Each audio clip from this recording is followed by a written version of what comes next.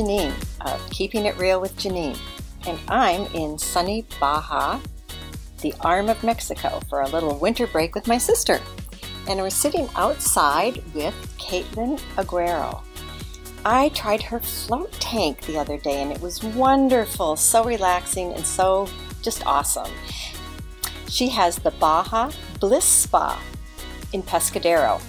And we just clicked. I thought she was so delightful, and we decided to have her on the podcast. We, meaning my sister, actually suggested it. Welcome, Caitlin. How are you? Very good, thank you. Great. When I told you that what I love most is hearing people's stories, you said that you'd love to tell your story. So right away I thought, this is the girl for my podcast. So let's start with like an overview of what you're currently doing. And then you can share with us your story. And then, because I can imagine it's an interesting one that brought you here to Baja since you grew up in the States. And then we can go more in depth about what you do, how you help people, and all of that. How's that sound? That sounds perfect. Great. So get going. All right. So I am the owner of the Baja Bliss Wellness Spa. It is a flotation experience or flotation therapy spa. And I also offer Reiki, reflexology, breathwork, Thai yoga massage. You know, that is actually one of my favorite forms of massage. It is mine too. Mm-hmm. And then I'll also do private yoga and meditations at the spa also. Cool. Great. So what brought you here?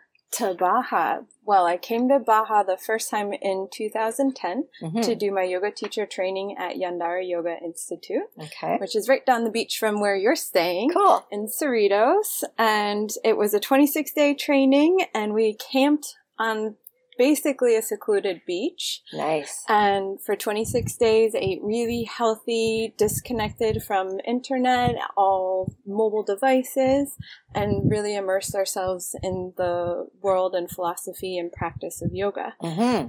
And I did that because I was preparing to leave for the Peace Corps in mainland Mexico.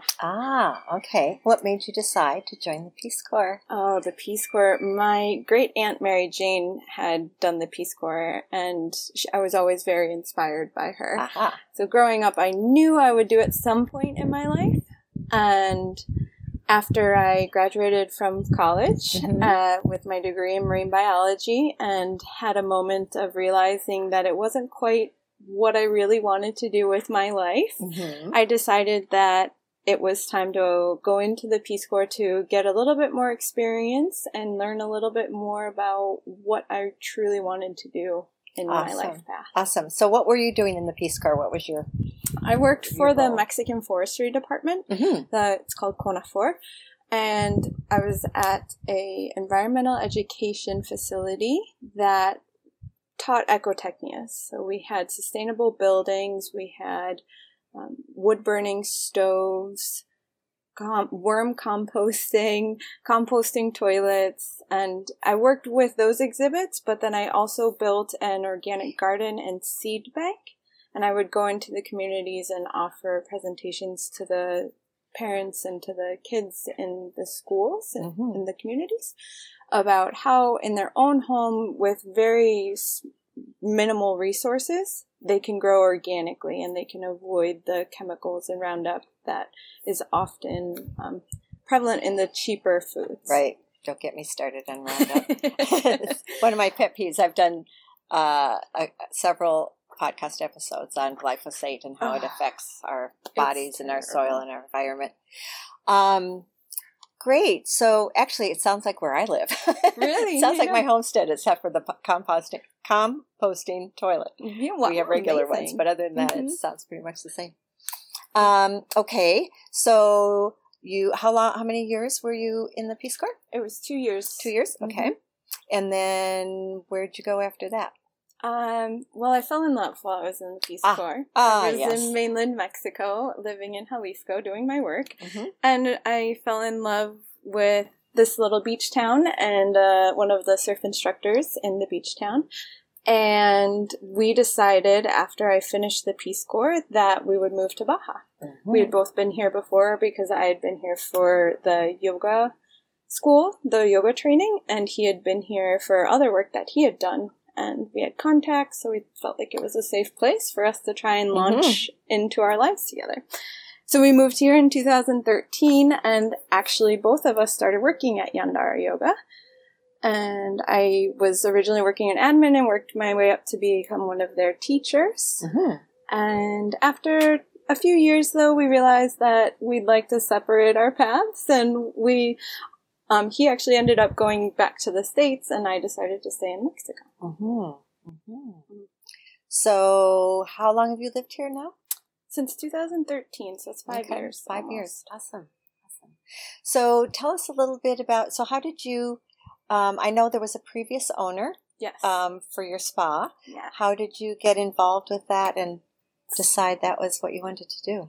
So Veronica Joy Penn was the original owner of the Joy of Floating, and she fell in love with flotation after a bout of anxiety, and she tried the flotation tank. The first time it relieved her anxiety, she felt so much relief that she invested in a tank for herself. Wow. So, and this was up in California near Santa Rosa. Okay. So from there, she moved to Baja and brought the tank down with her and opened the business, The Joy of Floating. And that's where we met when I was working at Yandara and she opened the business here. And after about 2 years, she decided she wanted to move to mainland Mexico and open a second spa there. So while she was in that process, I managed the spa for her after I left Yandara. And once she was all settled in last fall and the business was going well, she asked me if I was interested in buying the business from her. And I told her I certainly was. Cool. So let's talk a little bit more about flotation and what it is and some of the other, you've talked about anxiety. It can help with anxiety. What other reasons would somebody want to be in a float tank? Definitely. Well, basics of the flotation therapy or the float tank is it's about 10 inches of water and 1,000 pounds of Epsom salts. Where do you get 1,000 pounds? I thought of that when you told me that before I went in, and I thought, wow, that's a lot of Epsom salts. It's a whole lot. Yeah, we have to buy in bulk and have it shipped in. It's not easily available. And so that makes the solution about a 30% salt solution, which is higher concentration of salt than the Dead Sea. Wow, okay. It holds you completely buoyant. Without effort, you'll float, and it's a really beautiful experience because all your muscles get to relax because they don't have to fight gravity to hold ourselves up. About 80% of our energy is used just to hold ourselves up. Okay. That's a lot of energy. It is. No wonder I like lying down. Yeah, right. It's a nice relief. So when you lay down into the float tank, you pop right back up and you float buoyantly. And the temperature is about the temperature of your skin. And so it feels nice and cozy in there. And it's magnesium sulfate, so that's what Epsom salts is made out of, magnesium sulfate. And the magnesium is needed in your immune system to help heal, reduce inflammation, and recover from injury. That is absorbed into the body, and that's why you'll often feel a relief of pain, a reduction of inflammation when you're floating, or even when you just do a Epsom salt foot bath. The benefit to the tank is you're able to close the door and go into this complete darkness that they've also been known as sensory deprivation or isolation tanks. And what that darkness allows your body to go into a deep relaxation state because it's blocking any external stimulus into your body and your brain. You lose a little bit of sense of your periphery because it's so warm and the air is very warm, and you can melt into this beautiful experience of feeling just present in your entire body, but also totally relieved of your body and any of the aches and pains and stresses and thoughts. So it's a really, really healing, beautiful experience.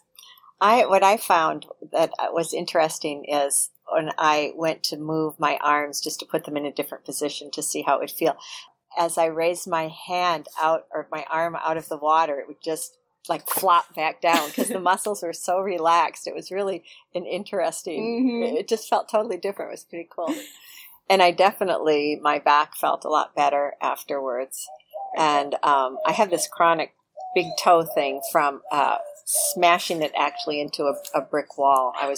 We won't get into how I did that, but it's been for years and it gets all jammed up and I have to have it adjusted every once in a while. Mm-hmm. And what did I do? I flexed my toe up really hard and I heard some cracking and then I flexed it back down and because it had started hurting and it's been like perfect since then. Amazing. And I thought, well, that's interesting. My toe, I was expecting more from my back than my toe, but right. It feels really good now. It's not all jammed up. So that's perfect. It's pretty cool.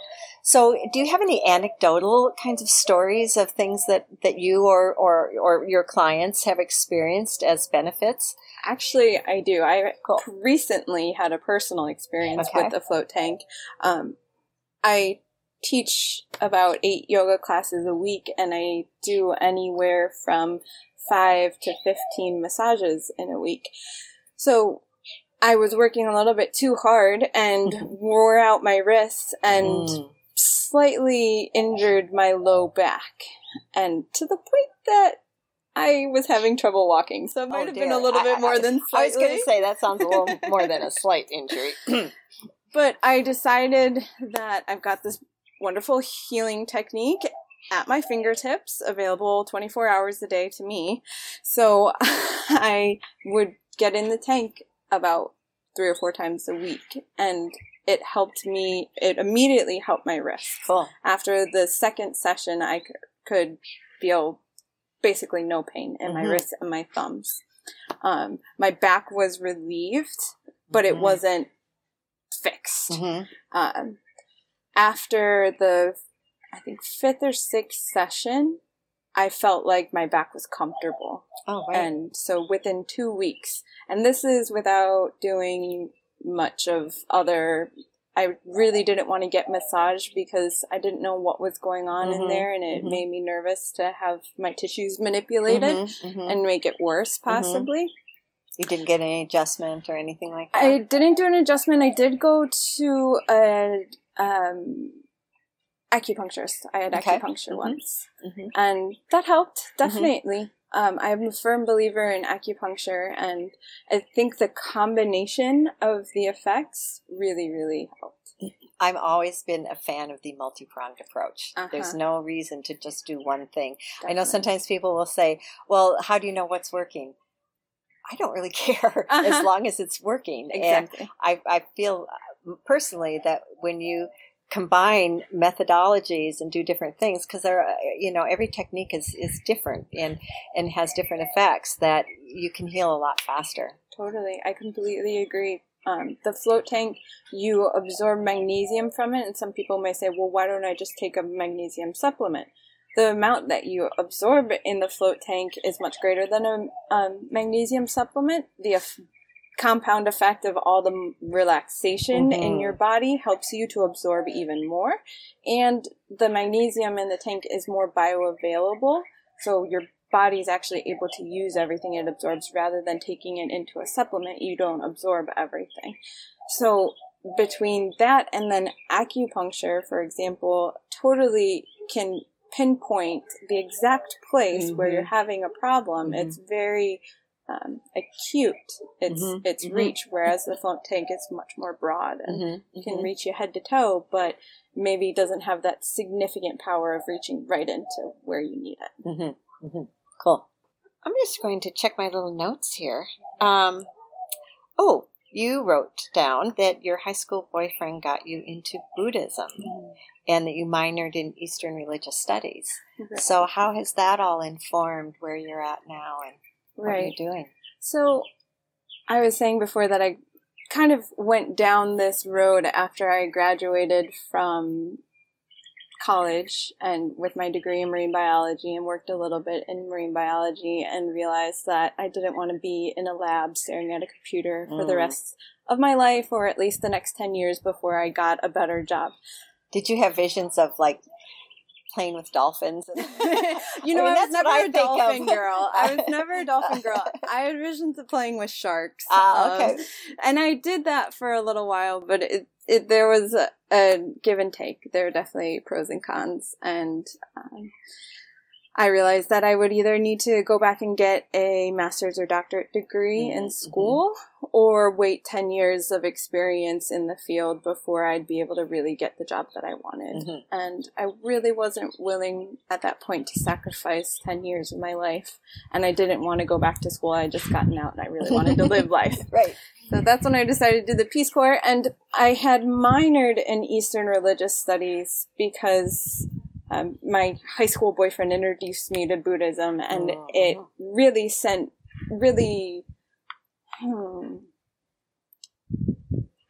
felt genuine and felt like a guide, an actual guide in my life, that I could read a book and think about clearing my mind and having the control over my mind and my thoughts to find a center of peace within myself. And in college, I wanted to learn more about that. So I really launched into a study of it with my minor, and it helped balance all the science mind of marine biology. A little right brain to balance the left brain. Awesome. Exactly. And then when I joined the Peace Corps, I wanted to get my yoga teacher training so that I would be able to practice on my own during those 2 years and have that tool really ingrained in my body and in my habits. It really, Mexico is just such a beautiful, beautiful country, and it's genuine and authentic and raw in many, many ways. And I didn't really want to leave. So that brought me to the path of coming to Baja, and I got in touch with Yandara and my teachers there, and they had an opportunity for me, and I said yes and decided to take myself down that path, which has been a very, very serendipitous path of getting to moments where I say, oh my Lord, what am I doing? Where am I going next? And all of a sudden the perfect opportunity that I never could have imagined appears. Veronica calling me and saying, would you be able to manage the spa for me while I'm traveling and opening a new spa in Puerto Vallarta?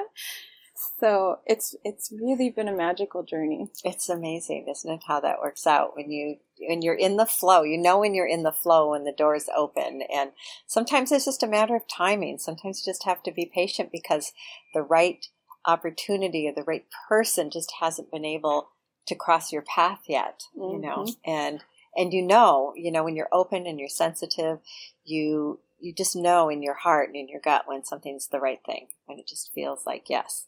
Even though it may be scary, you know that it's important to take that step forward. Definitely. And to move in that direction.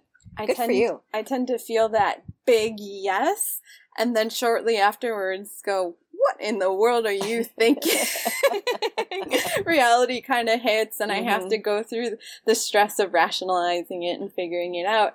And then I get to it, and I almost always go back to the yes path and look back and say, of course. Of course this was the right thing to do. I just had to convince my brain. Well, I'm a proponent of not making decisions with your mind, because your mind can justify anything, absolutely anything. So if you really look to your heart, your gut, if you check in with your body, like sometimes what I'll say to people is lie down and think of something that really is something positive that makes you feel good, and see how your body feels. And then think of something that maybe makes you fearful or angry, and see how your body feels. And then think about this decision you're trying to make. How does your body feel? Does your body feel open and good and light, or does it feel heavy and contracted? And use that as your guide, as opposed, because your body won't lie. Exactly. But your mind can go in a million directions. And I just find it so interesting how I think your mind can justify just about anything. Otherwise, why do people do a lot of the things that they do, that are really harmful to themselves and other people and, destructive? And I'm like, wow, somehow they must be able to justify that. Mm-hmm. I completely agree with what you're saying. And you think about all the different perspectives that one event can happen, and everyone that sees it may describe it in a different way. They notice different details, or maybe they think the person was blonde, but the other person thinks they were a brunette. And there's so many different perspectives and I guess our habits help us to really make those conclusions. Our assumptions and our habits help us to make those conclusions that are automatic, that oftentimes we never stop and think twice about. Well, and I think, what is something really true. I mean, we accept so much as being truth. And when you really look at it and ask, do I really know this to be true? Do I think this is true just because somebody said it was, or because that's with the beliefs that I grew up with? But, there's so many things that I think we accept as being absolute and being true, and they really aren't. I mean, look at how much of science it has, this is the truth. And then they find something else out, and now that's not the truth anymore. And it's shifted into something else. And that's what I was going to say also about the brain being able to believe anything and take itself in any direction. Science can do the same thing. You can prove it in science complete opposites, depending on what you're looking for. Exactly. What you're looking for, depending on different models you use. Tests you use, statistics you use, you can prove whatever you really want. And I think the brain science has kind of been a manifestation of the brain and its ability to do that. Yep, I would agree. I know I was just reading an interesting article on something that they've just discovered about the brain, that it's actually innervated by the lymphatic system. Wow. Which was unknown before. This is one doctor or researcher said that this was going to change everything, and that the brain is actually connected to the immune system through the lymphatic system. Because this work that Stephen and I have been doing with True Wisdom, True Immunity, that you can turn the immune system on from one brain to another. Wow. That is, I feel like that is going to help explain, because David Flowers knows it works, but he doesn't know how. And this may be part of the key to why that actually works. Well, and going back to acupuncture and reflexology, when they're working on those acupressure points or acupuncture points, they're along lines of the meridians in the body, which we often refer to as energetic lines, but I've been taught that they're actually lines of hyaluronic acid that runs through our connective tissues and is part of our lymphatic system. Interesting. All connected together. Wow, that's fascinating. I love this stuff. I do too. I love it. Wow. How about if you talk a little bit about the yoga that you do, and what type of yoga, first of all, do you teach? I teach all types of yoga. Okay.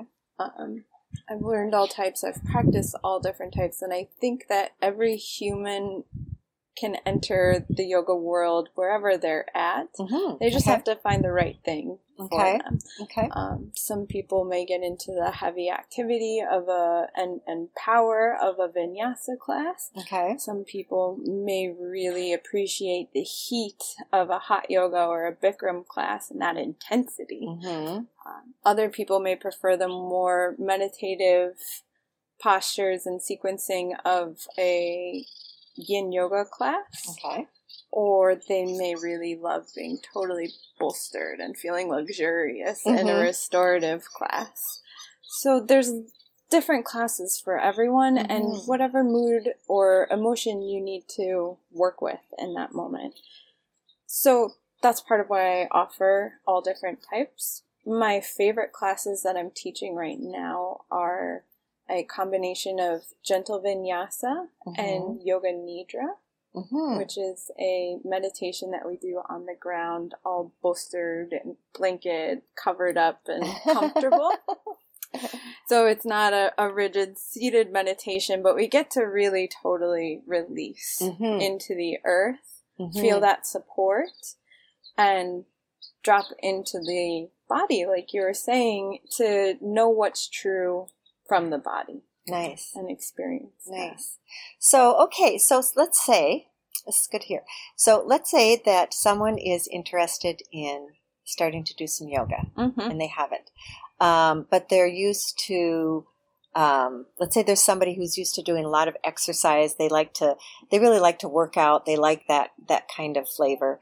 And then someone else, maybe they're more into relaxing and just more stretching and, maybe explain a little bit for the different types of personalities, what they're looking for, what might be the type of yoga that they would want to check out. Definitely. The person that is really active, likes to go to the gym or go on runs. They're trying to build muscle in their body or really trim up and strengthen. They're going to love classes like Power Vinyasa. Bikram can be intense with the heat or hot yoga, but it can be pretty powerful in building strength and endurance. I have a friend who loves it. I'm too chicken myself, but she goes, I don't know, 2 or 3 times a week. She really loves it. I recommend anytime you're trying a new class or your first time trying yoga, just try it. Do about 50% of your effort, your full effort level, because you can really surprise yourself how deep you can go into something and then all of a sudden cause an injury. And the last thing we ever want is someone to leave a yoga class saying, no way, I totally blew out my hip and I'm never going back to yoga again, because it's really more of an effect of the intensity that you put into the class personally, and rather than being mindful and saying, okay, this is a new pose. I've never been in this before. How can I play with it? How can I get into it without going too far beyond my control? Nice. I like that idea of how can I play with it? How can I work with it instead of just ramming yourself into it and forcing drop your hips. But, I think a lot of us tend to be perfectionists and, you want to do it right and you want to get as much as you can and, really go for it. And that's wonderful because it provides this motivation to get through those challenging moments when it's so intense, and it can be really inspiring to get into it and know that you've gotten into it. That was your full expression and it feels really good. Just for your first class, maybe take it a little easy. Well, and also, it's a little different when you're your age than you're my age. I can't do quite what I'm really lucky. I've always been too flexible, and that is serving me well now. But still, I can't do quite what I used to be able to do. Even though I'd love to, and sometimes I try. I need to be more careful with myself, and And the best yogi acknowledges that, or yogini knows where their body's at today, and they work with that, not where the body was 10 years ago, or even a couple days ago. Or sometimes you're stiff because of something you've been doing, and it can be frustrating not to be able to have the flexibility that like I had just 3 days ago. You have to meet yourself where you're at. Exactly. Be kind. Be kind, be compassionate, love your joints. Absolutely. And then, so that's kind of the intense route. If you're more of an active person, if you're looking for something a little bit slower, Hatha yoga or Iyengar yoga are good for learning the postures and taking your time to get into it. The teacher may make adjustments to your body, or verbal cues to help you find the proper alignment so that you don't injure yourself. And you just take more time in it, and you get to be curious about the pose and see what it activates when you get into it. And then for someone who's looking for really more meditative, quiet time where they can internalize and process emotions or just process thoughts even. The yin yoga and restorative yoga are really wonderful for that. They help you to unwind, to relax, to just be patient with yourself. And even if the mind's chattering away, it's not that big of a deal. That's okay. It can do that. That's what the mind does. But what we try and cultivate then is a little bit of detachment from that chatter. That feeling of watching the chatter, being the witness to the chatter.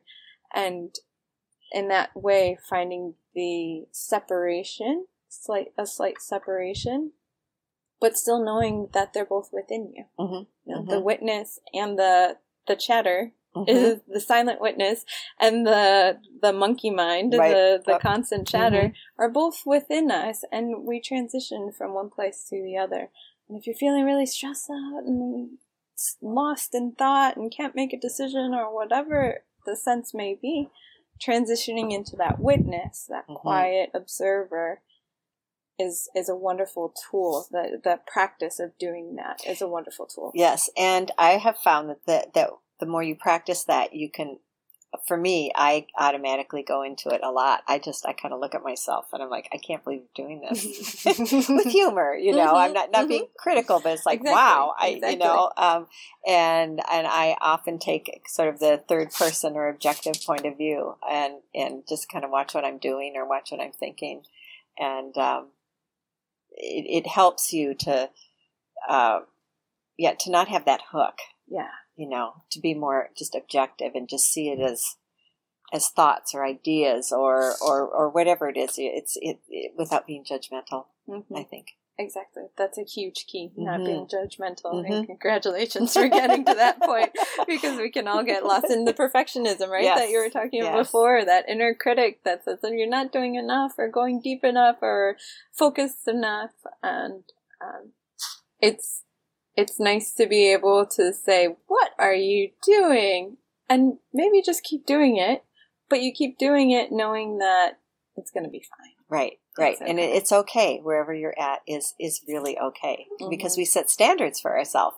And, you know, sometimes they may not be realistic, or oftentimes it can be just a way. I like to use goals as sort of a way to just motivate myself, as opposed to I have to reach this goal, because that always changes, right? Exactly. Your goals always change. So of having something to reach towards just as a motivating factor, but not necessarily that's where I have to go or that's where I have to be. And if I'm not, then there's something wrong. You know, I like the idea of, which I forget often, but I do remind myself to look at how far I've come, not where I want to be, but you know, to really look at, wow, I really have come a long way. Definitely. You know, because sometimes I'll feel, I can't even think of an example right now, but I know it happened recently, and I thought, no, you have to look at how far you've come. You know, I think that's a beautiful practice. Congratulations there too. Well, you know, so a lot of this comes with age, you know, lifetime of learning and the wisdom. I really love being able to hear that too. I've for a long time felt that, I don't know if it's my generation or the North American society in general, but we've lost a little bit of a respect of our elders and the wisdom that's contained in that. Maybe because the world has sped up so quickly with all of our devices and internet and anything you ever wanted to know right at your fingertips in any second. But there's still this deep wisdom from living a few years on this planet that we really need to hear about, and as the younger generations, and we need to be privy to, because it helps us. I think it helps us ground and be more calm and collected in our decision making and the way we move ourselves forward and create the next expression of our society. Mm-hmm. I think it's the difference between being thoughtful and being reactive. Mm-hmm. And oh boy, senior moment just went through. I had a thought while you were talking, and of course I did not want to interrupt. Let's see, what was it now? You're talking. Oh, so my sense is, our society has gotten, because we're so mobile, and people move away from their families, and then if it's a couple, a spouse, one spouse generally goes before the other, and then someone's left alone. And, and there's this whole thing with caregivers and going into nursing homes, and it's not like the extended families where everyone is helping. Now, some societies are more like that. Here in Mexico. But yeah, that's what my thought was, that it was more like that. But, in the States and Canada, it's not. And so people just end up in nursing homes, and oh God, what an awful thought, and Alzheimer's and dementia, the whole thing of having to care for the elderly. And I was just reading something, it was so adorable, where they brought kittens in to a long-term care facility that, I know, it's so sick, but where people were they weren't even talking, and these kittens needed to be hand-fed, like, very frequently to be able to live. And these elderly patients started talking and interacting, and it just brought them out of themselves. And, something so simple like that.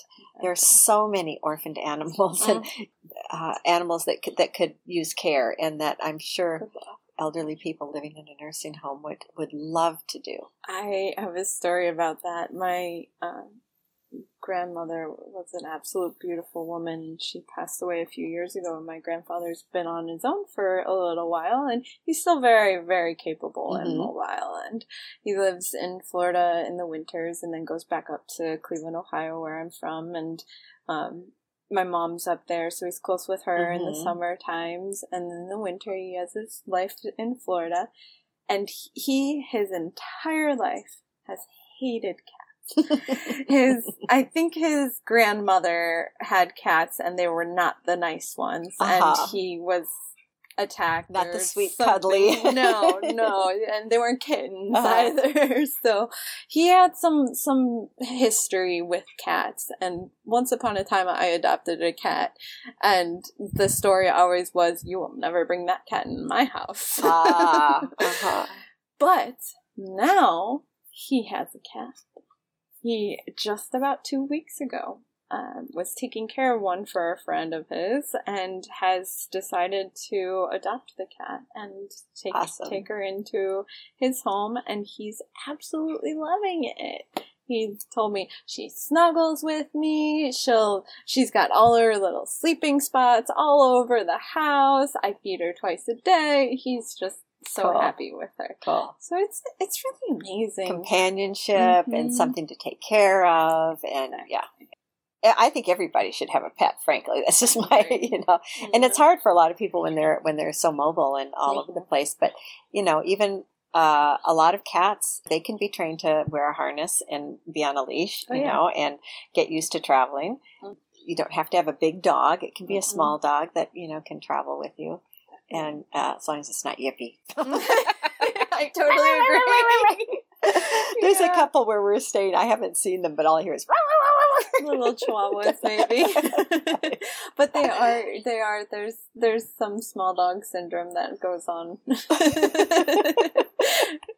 Around here, there's a lot of big dogs that need homes and roam on the streets. And I know. I met someone who has a friend who has a shelter somewhere a little north of here, a dog, and he had her son and one of the dogs from the shelter, and I just actually fell in love with this little dog from the shelter. She was it a he or a she? I think it was a he. He was so sweet and just so loving, and he was just adorable.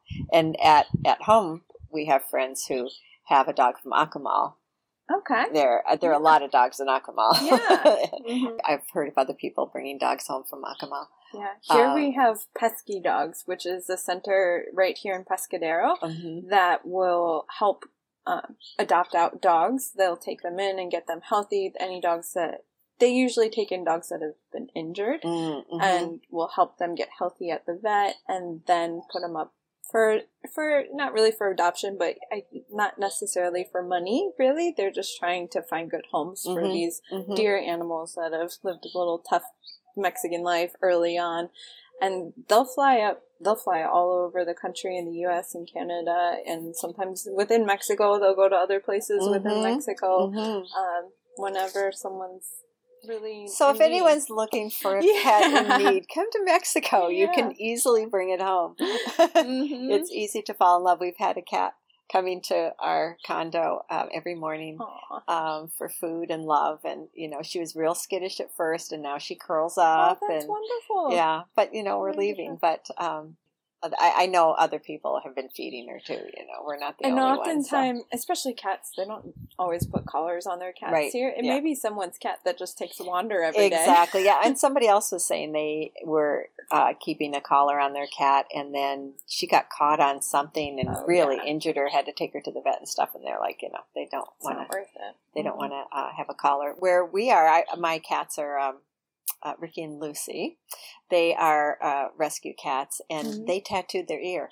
Oh, so they've got little green numbers in their ears, so at least you know that they belong to somebody, and if they were to get lost or something, they could easily find us. That's perfect.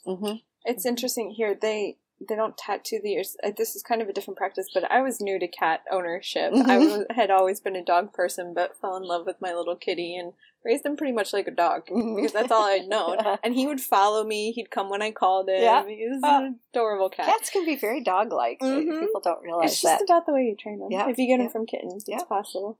But what they'll do is, and it may sound a little mean, but they'll cut the tip of the ear when they do their operations.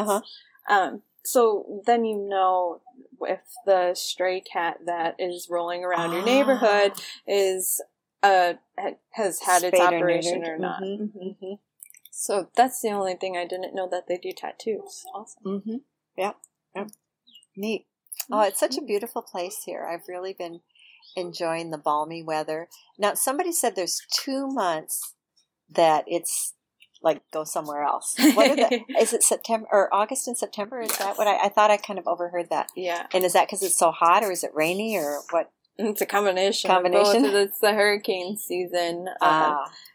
The rains usually will start in July, but they're definitely present in August. And we may get a hurricane or two come up the coast in September, and as late as into early October.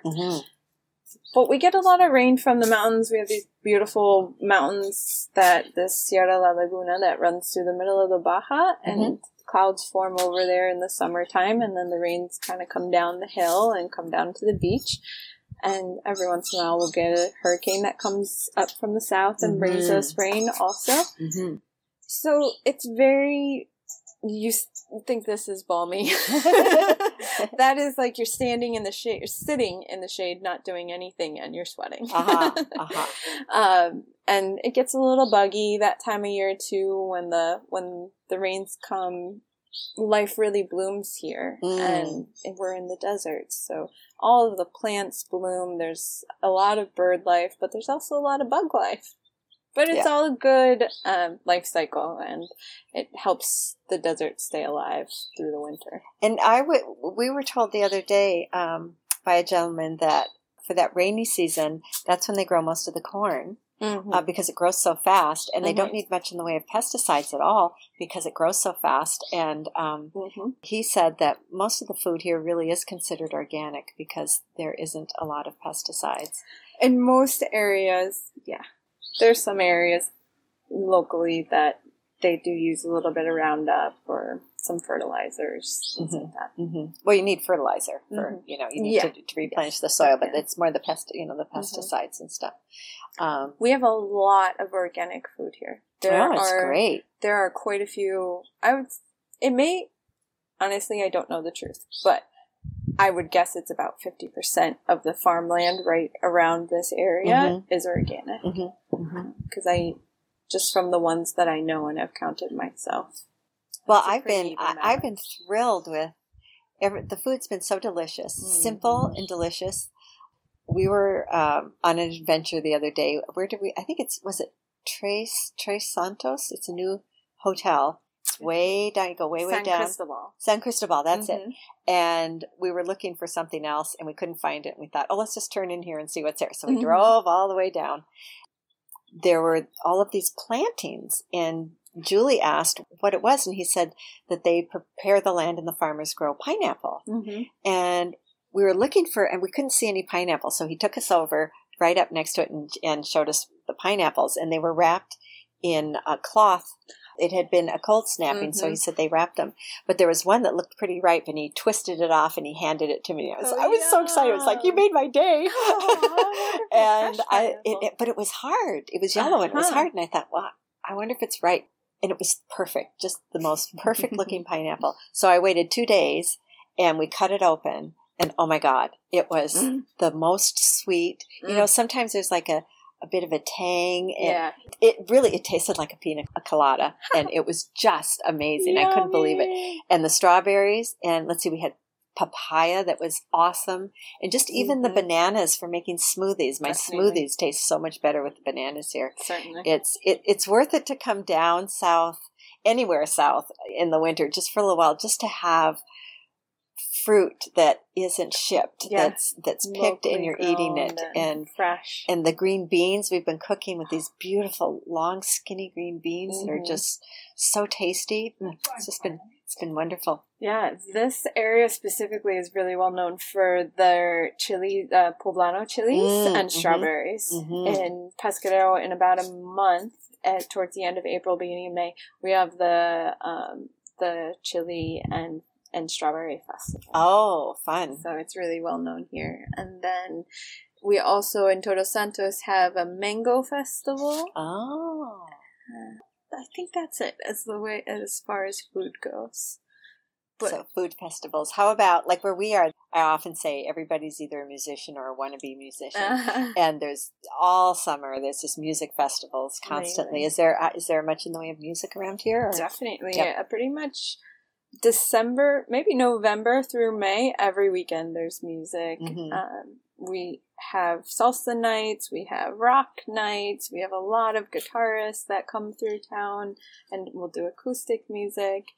We have a music festival at the beginning of the year called the Todos Santos Music Festival. And that is amazing. We always have wonderful bands come in that are unique and fun and funky and get us all dancing.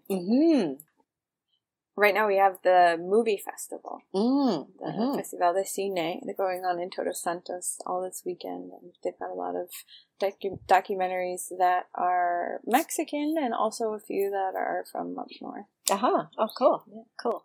And it seems like there's a lot of English-speaking people. So I've noticed there's a lot of Canadians, a lot of Americans. Are a lot of people decide just to move here? Yes, there's a lot of expats that spend about six months out of the year here. They retire or winter here. They build their own homes, and it takes a little while to build up your residency and be able to stay longer than 6 months, because on a tourist visa you can stay for up to 6 months. Okay.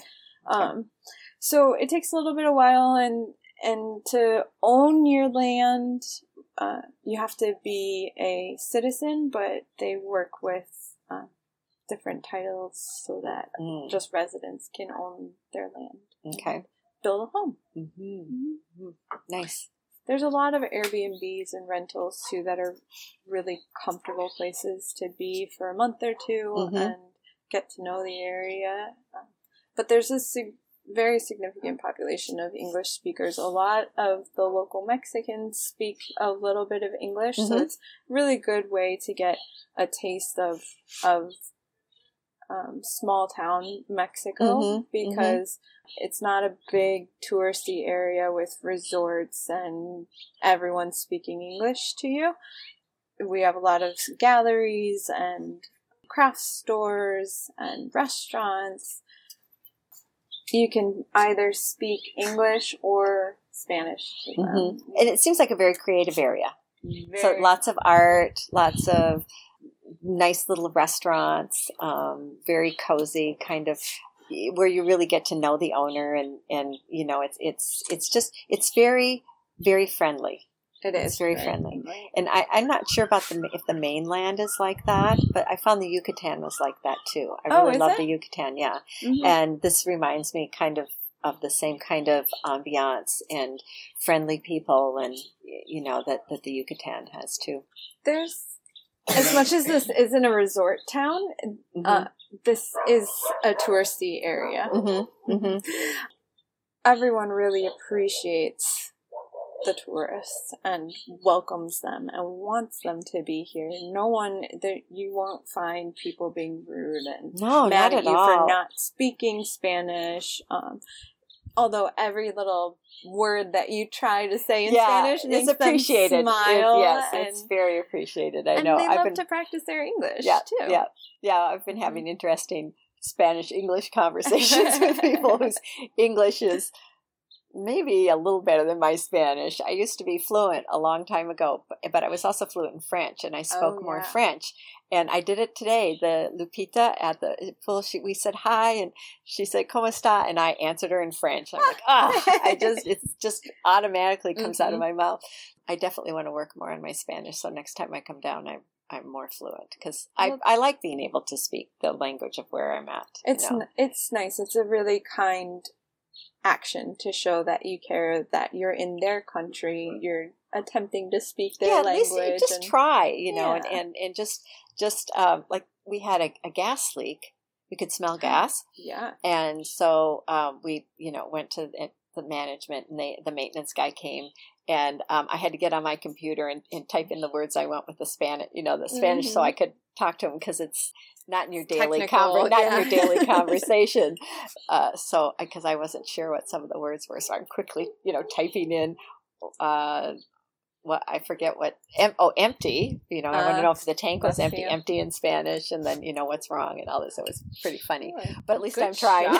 Yeah, good job for taking that on. Well, and then the website that I was on, it said you could sign up and get learn a Spanish word a day. You could learn a new word today, every day. So I signed up for that. So why not? And they do Spanish classes in Todos Santos. Here in Pescadero also, they do about 2 or 3 times a week, they do Spanish classes. Mm-hmm. So you can come here maybe the next time, and you can choose the level that you want to take and learn a little bit more. Mm-hmm. Mm-hmm.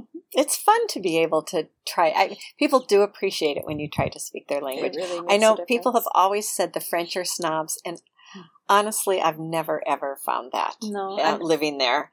And I think it's because I do my best to speak the language. And sometimes they'll just end up speaking English because we're not doing that well. But people appreciate that. And I've never, my family lived in France and in Geneva. And so I used to go back and forth all the time when I was in college. And I never found anybody to be rude. Right. And I've heard Americans say that all the time. And I want to say to them, what are you doing? Well, I have a cute story for you. So I'm an American. I grew up in Cleveland, Ohio, and then lived in Florida.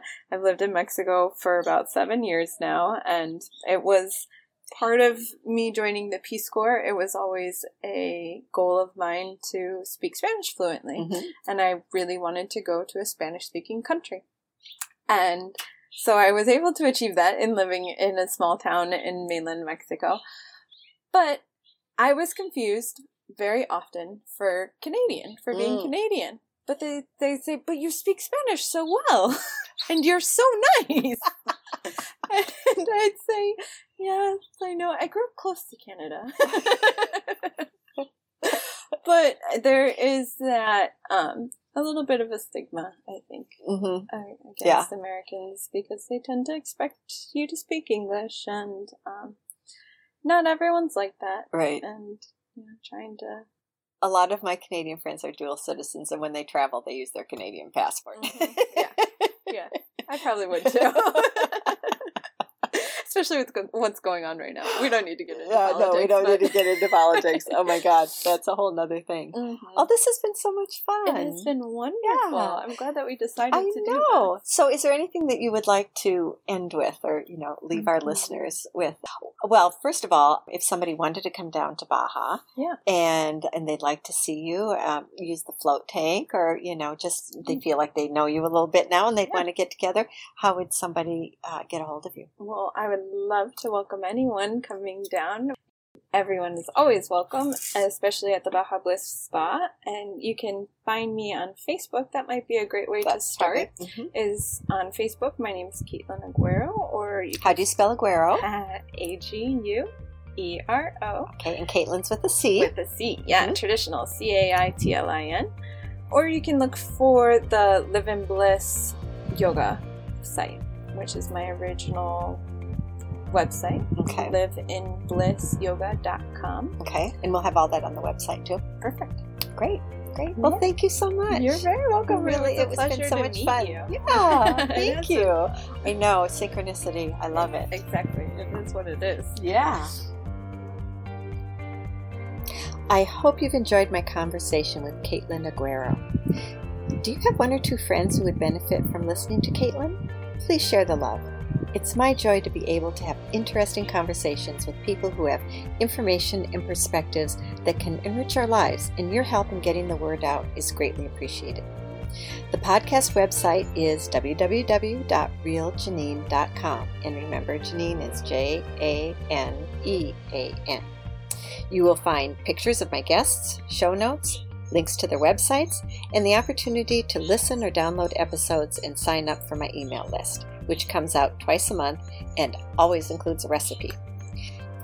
You can subscribe to Keeping It Real with Janine on iTunes or your favorite podcast provider. I love alliterations. Do you have a minute to leave a rating and a short review? That would be awesome. Take care and be well.